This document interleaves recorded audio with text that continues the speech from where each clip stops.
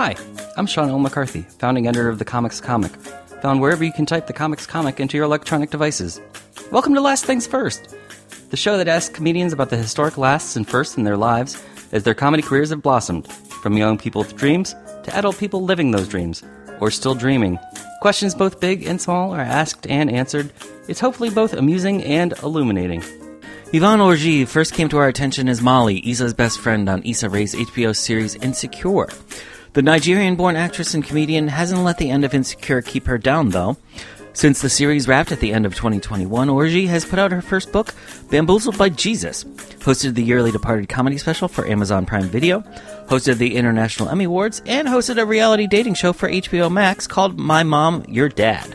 Orji sat down with me to talk about her second HBO stand-up comedy special, A Whole Me, what's changed in her life in the 2 years since her first special, Mama, I Made It, how she's able to separate her work from her worth, and how casting other actresses in her special is good for everyone. If you like this conversation, please consider subscribing to my Substack called Piffany at piffany.substack.com so you can read bonus commentary on this episode as well as more comedy news and insights. Thanks in advance, and now that that's out of the way, let's get to it!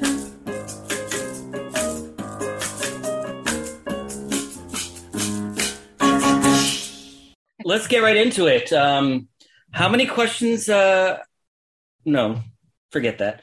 I was going to ask you about the British monarchy, good old colonialism in Nigeria. I'm sure your parents have some thoughts on the 9-hour queue to see the dead queen. I'm just going to be laughing at how this started. Well, let me ask the next question, which is probably the best segue. How old were you when you first tried therapy? Ooh, 2019. Oh, so recently. Recently, I did talk therapy until the beginning of this year when I switched over to EMDR. Right. Yeah, I mean, you talk about it. There's a sketch. I even wanted to think that was your roommate Esther playing the therapist, but that's not. But that's not Esther, right? That's somebody else. That's the Nora Wolcott, who is phenomenal as a therapist. My manager was like, "Is that your real therapist?" And I was like, "No." She's really good at her job. I was actually trying to get my real therapist to play the therapist, but she was not available. Okay. She was therapizing. So, well, for both of your HBO specials, this is your second one. For both of them, you've added both sketch and documentary elements to them. Why is that so important for you to add those extra elements to your stand-up? So, we're not calling them sketches. They're vignettes because, there's rules to sketches. And so I'm just like, when people are like, well, it doesn't, they're vignettes, they're skits, they're whatever you want to call them. Because some are like a little bit more reflective and others are like, oh, okay, that was funny. But for me, I'm always looking for how to do something differently than what's already been done, right? I'm like, people have comedy specials and like, yes, you can do the traditional standard 1 hour microphone, boom, bam, boom, and go. But I was like, all right, well, what else can we do? And I'm always asking, what else? How do for this one, what I actually sold to HBO was this concept of like, I want to do African and Live in Color. That's when I told them I wanted to do. So okay. That's why we have dancers, because for those were my Afrobeat fly girls.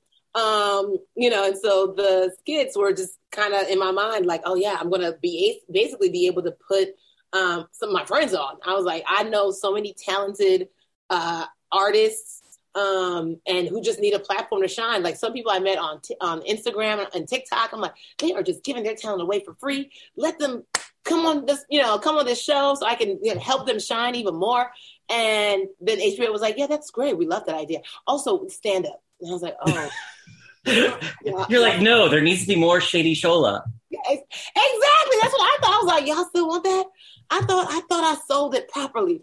And so, but then, as because they're right, as we were doing, as we were writing and finalizing what the vignettes would be, I had a moment of like, well, what would I talk about? And then I watched Nathaniel like 3 times the week it came out. And I think just being able to see Gerard sit in such a vulnerable state and seeing him open up, but also like embrace the silence, embrace the uncertainty, embrace the very Black church experience of call and response. And I was just like, yeah, I'm not going to do this if I don't have anything to say that's of worth. And it wasn't that I was like, I'm going to set out to be deep like Gerard. That's what, but it was like, what am I really going to be talking about? Because I'm like, a lot has happened since the first special. And I had one phone call. I wrote my special in a weekend because I had one phone call with a friend. And I was like, yo, what have we been talking about the last 2 years? And because sometimes as a comic, I still forget stuff. I'm like, if I don't write it down, it don't exist. And he was able to just jog my mind about like deep conversations we'd had, or like things that were hard, like breakups that we both had. And I was like, oh my God. And I literally sat down and just had my notes section out. And it was like just a 5-hour writing session. And then from there, I was just like, all right, well, this is too much to try and figure out how to make into a joke, because that's actually not funny at all. And just piecemealed it. And then by the time I was done, some of the themes that we were already working on with the vignettes made its way into the stand-up portion. And for me, it was like, yo, I changed a lot. And, my roommate, Esther, we had watched Chappelle's documentary when it came out at the Hollywood Bowl. And, in it, he was talking to Michelle Wolf about like when she's really ready to talk about the stuff that she doesn't want to talk about. Like that's when she is going to really tap into a new part of her comedy. And Esther turned to me and she was like, that's going to be you too. And I was like, okay, everybody relax. I'm okay here. And so unbeknownst to me, that's what I was subconsciously doing. So when Esther actually saw the special in New York, she was like, I mean, I told you to go personal, but I didn't think you were going to go that personal. I was like, oh, this is all your fault, so it was hysterical. She was just like, I didn't think you had it in you. I was like, why would you challenge me? I'm still a Nigerian who likes competition, and you challenged me to go deep. And I got deep, and that was too deep for you. What the hell? But yeah, I think she knew what the healing journey was like for me in a lot of these different things. Like she saw the frustration with trying to, at least sell the idea of estate planning. She saw how the friendship breakup like almost broke me. She saw the relationships ending. And so I think me being healed enough to talk about them in a way that doesn't set me back, but actually frees me and hopefully frees other people. I think that was when she was like, okay, you're about this. And I was like, I am. Yeah, and while you spoiler alert, you didn't come out in Whole Me. It does share a similar aesthetic to Rothaniel in that there is this very much Black church call and response with the audience, and now I know that was intentional. You were hoping for that. Well, I wasn't like copying or mimicking. No, I don't mean to accuse you of that. I'm just saying. Yeah, no. Well, I mean, I think Black people in general will have a call and response when you don't even want. Like, I think it surprised me because even in a special, I'm like, are y'all good? Like, I was just talking about myself. I didn't know I was taking you to a place. But when we were on tour, we found that was happening a lot. Like, I would say something like, I had to separate my work from my worth, and I'm ready to go into the bit, and the whole crowd was like. And I was like, what in the hell? I need y'all to come with me because there's some jokes that still have to happen. But then I learned after that happened a couple of times, I was like, you know what? Let them have their moment. Let them have their moment with this, because it is clear that you are not the only one that struggled with this, young lady. And like, I don't know if someone has given them language to know that that's what is necessary. So it's catching them off guard right now. So speaking of separating your work from your worth, I really want to know what it was like for you and Esther before you got Insecure. I mean, I suppose you were insecure before you actually booked the gig, right? What it was like for us as like up and coming artists. Yes, the struggling artist part before you got Insecure, before she got Star and Good Girls and Run the World. Yes, all of that. You better do your research, Sean. Yeah. She definitely got credited as the roommate extraordinaire. She's going to love this interview. She's like, I'm sorry, I'm what? Oh, I'm on the writer. Yes, this is amazing. She's going to love this one. No, it was definitely rough. But when you are experiencing something in real time with somebody, I'll say the burden is lifted. I was so glad that we popped at the same time, because one thing I didn't say in the special is literally weeks from me booking Insecure, she booked her first staff writing job. Okay. So it was like, there was no jealousy. It was like, this is what we've been working for. This is what we've been praying for. Like, when I talk about sharing salads, she was a PA on in a writer's room, and she would call me. She was like, we ordered lunch for a writer. He didn't show up. If you're hungry, you gotta walk to Mendocino Farms though and collect it. Your new name is David. And I'm like, oh, okay, great. I was like, I literally walked 1.5 miles to get to the Mendocino Farms to get the sandwich, and then walked 1.5 miles back home. But I was like, I'm gonna have food. And that was what it was like. We were both struggling, but we were little pops. We looked out for each other. And, she would come to my shows and she would be like, I think that joke needs a little bit more work. She's a writer. So I'm just like, but she's a drama writer, but she still understands like comedy. And so, we just supported each other. And it's so good to see us elevate in the way we have and in different lanes. And we're not trying to step on each other's toes. But more than the work, we have also been on similar healing journeys. Because this would be really rough to try and becomes a whole me, and then I'm living with an old her. Mm-hmm. So it's great because, like I said, in the pandemic, she was over here coloring. She was tapping into her inner child, and I was like, "What manner of foolery is this? Why do you get to love coloring?" I was like, "I don't know what I like, and do I have time to find out what I like?" And she was just like, "Yeah, you do, and I think you should. It'll help you be better all around," And so it's like we were able to sharpen each other beyond work and even in our growth. So when Insecure finally wrapped, how did you then separate your work from your worth? Well, that was when I really had to, right? That was when it was like, girl. And if I didn't, I probably would have been depressed. But so while we were shooting the 5th season of Insecure, I was also promoting my book coming out.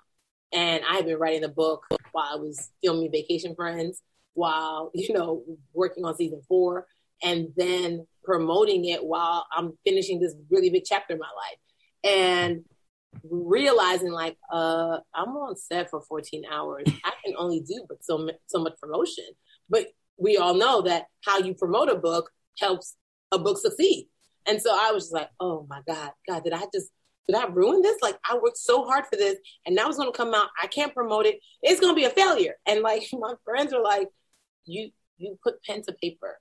It's a success because it's done. So many people start something and don't finish it. So many people, and it's no shade whatsoever, but they outsource it to somebody else to write. You actually did it to yourself. You knew what you wanted to say, and you weren't selfish with the words that you were putting out there because you want other people who are, on the come up themselves to tap into what it means to be bamboozled, but know that it's going to work out. This is a success. And I was just like, I don't know if I believe it yet. And I didn't. That was a great pep talk, but I was like, I don't know. I don't trust it. I still wanted to make all the lists. I wanted to sell 1 million copies. Mm-hmm. And when I realized, and I had therapy sessions, and I realized, you know what? They're right. They're right. There's nothing I can do nothing else at this point. I've done everything. And I have to accept that this was purpose-led. This was purposeful. And so whatever will come from this, I need to sit with being okay with it. And it was a struggle. It was because I was like, if it fails, okay, quote unquote fails, what does that say about me? And it was like, well, what is a failure? And I had to I had to have a new relationship with some of these words that we just say. What's a failure? What's a success? And in February of this year, so the book came out May of 2021, February 2022, I got an email from my editors, and I'm like, are you all tracking the growth of Yvonne's book? so often books just go straight up and then goes down, but hers kind of started down and is going up through word of mouth. And so it's like a success now. And I'm like, what? But it was like, if I didn't sit in the whatever will happen, I don't know that I would have appreciated that moment. I suppose it has helped that you've continued to book work in front of the camera, whether it was hosting Yearly Departed on another streaming service or My Mom, Your Dad. People have still been able to see you on screen and go, oh, yeah, I want to find out more about what this woman is talking about. And the thing about it, too, is like all of those things are on brand, right? So My Mom and Your Dad came because like they were like, we want somebody who, like, I would say not wholesome, but like who appreciates like family friendly content. And I was like, me, and it was just kind of like, and again, things that I talked about in the book, the things that I talk about, on interviews. And it's just kind of like, it all is me. So is it a success? Absolutely. Because it leads to the next thing. And then the next thing leads to the next thing. So it's like, you can't look at things in a silo. And I think as a child of immigrants, that's all we look at. What is this one thing doing? And it's like, I don't know, but if you look at the whole, it actually did a lot. It did a lot. How do your parents feel about being portrayed by actors? They haven't seen that part of the special yet. They don't know. They haven't seen that.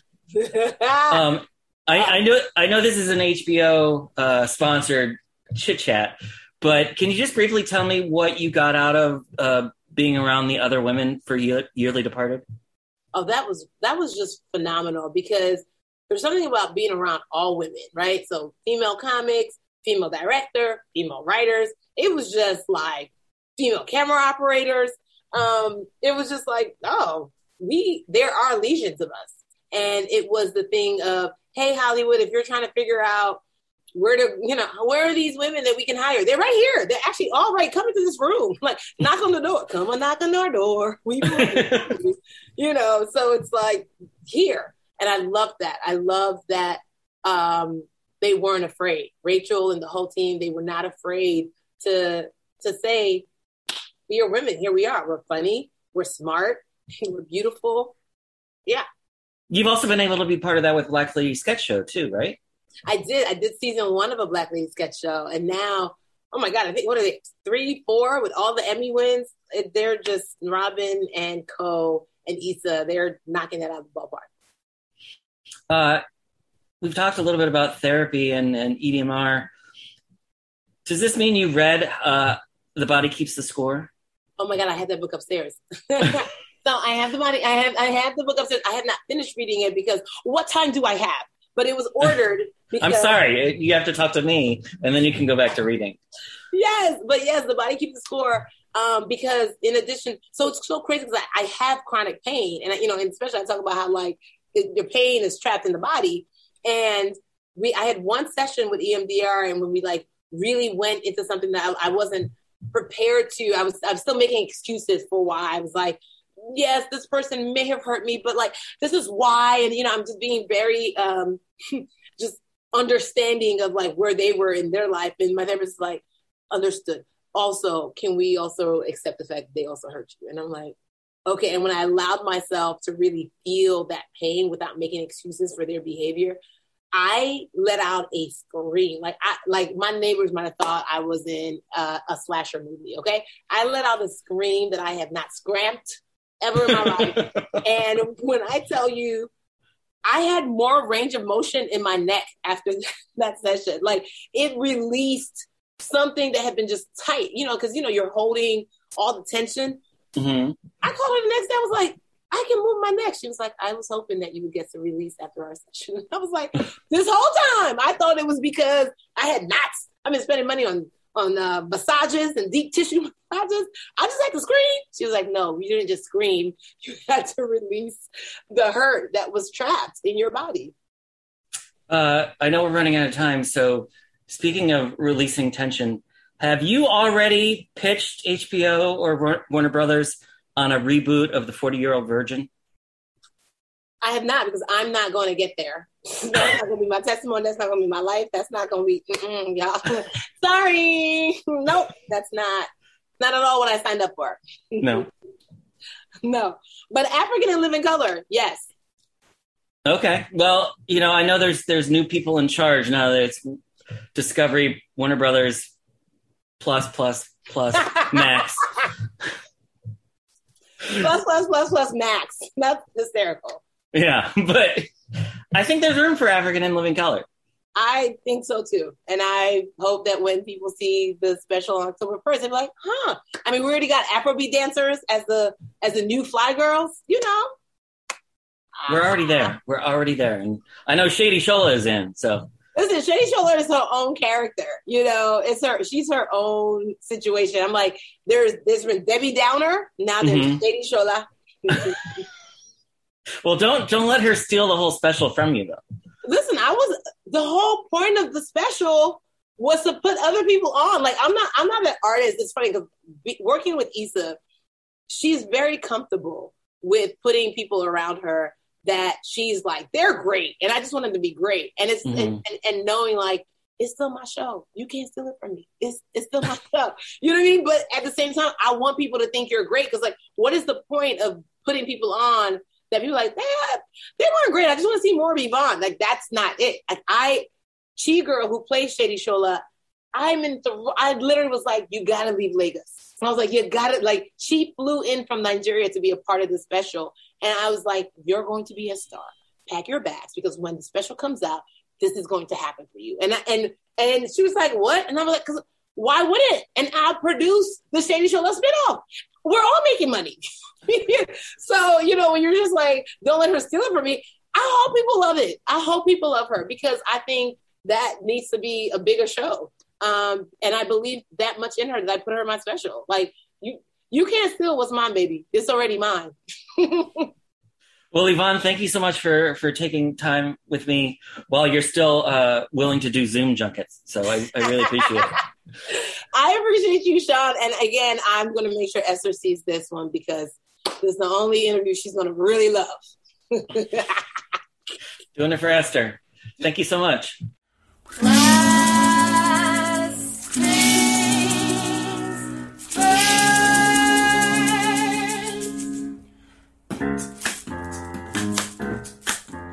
This episode of The Comics Comic Presents Last Things First was post-produced by Alex Brazell at Showbiz Studios.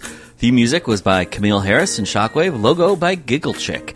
If you enjoyed listening, please check out my Substack called Piffany at piffany.substack.com for transcripts, bonus commentary, and expert analysis about comedy, show business, and more. I'm your host, Sean L. McCarthy. Thanks for listening.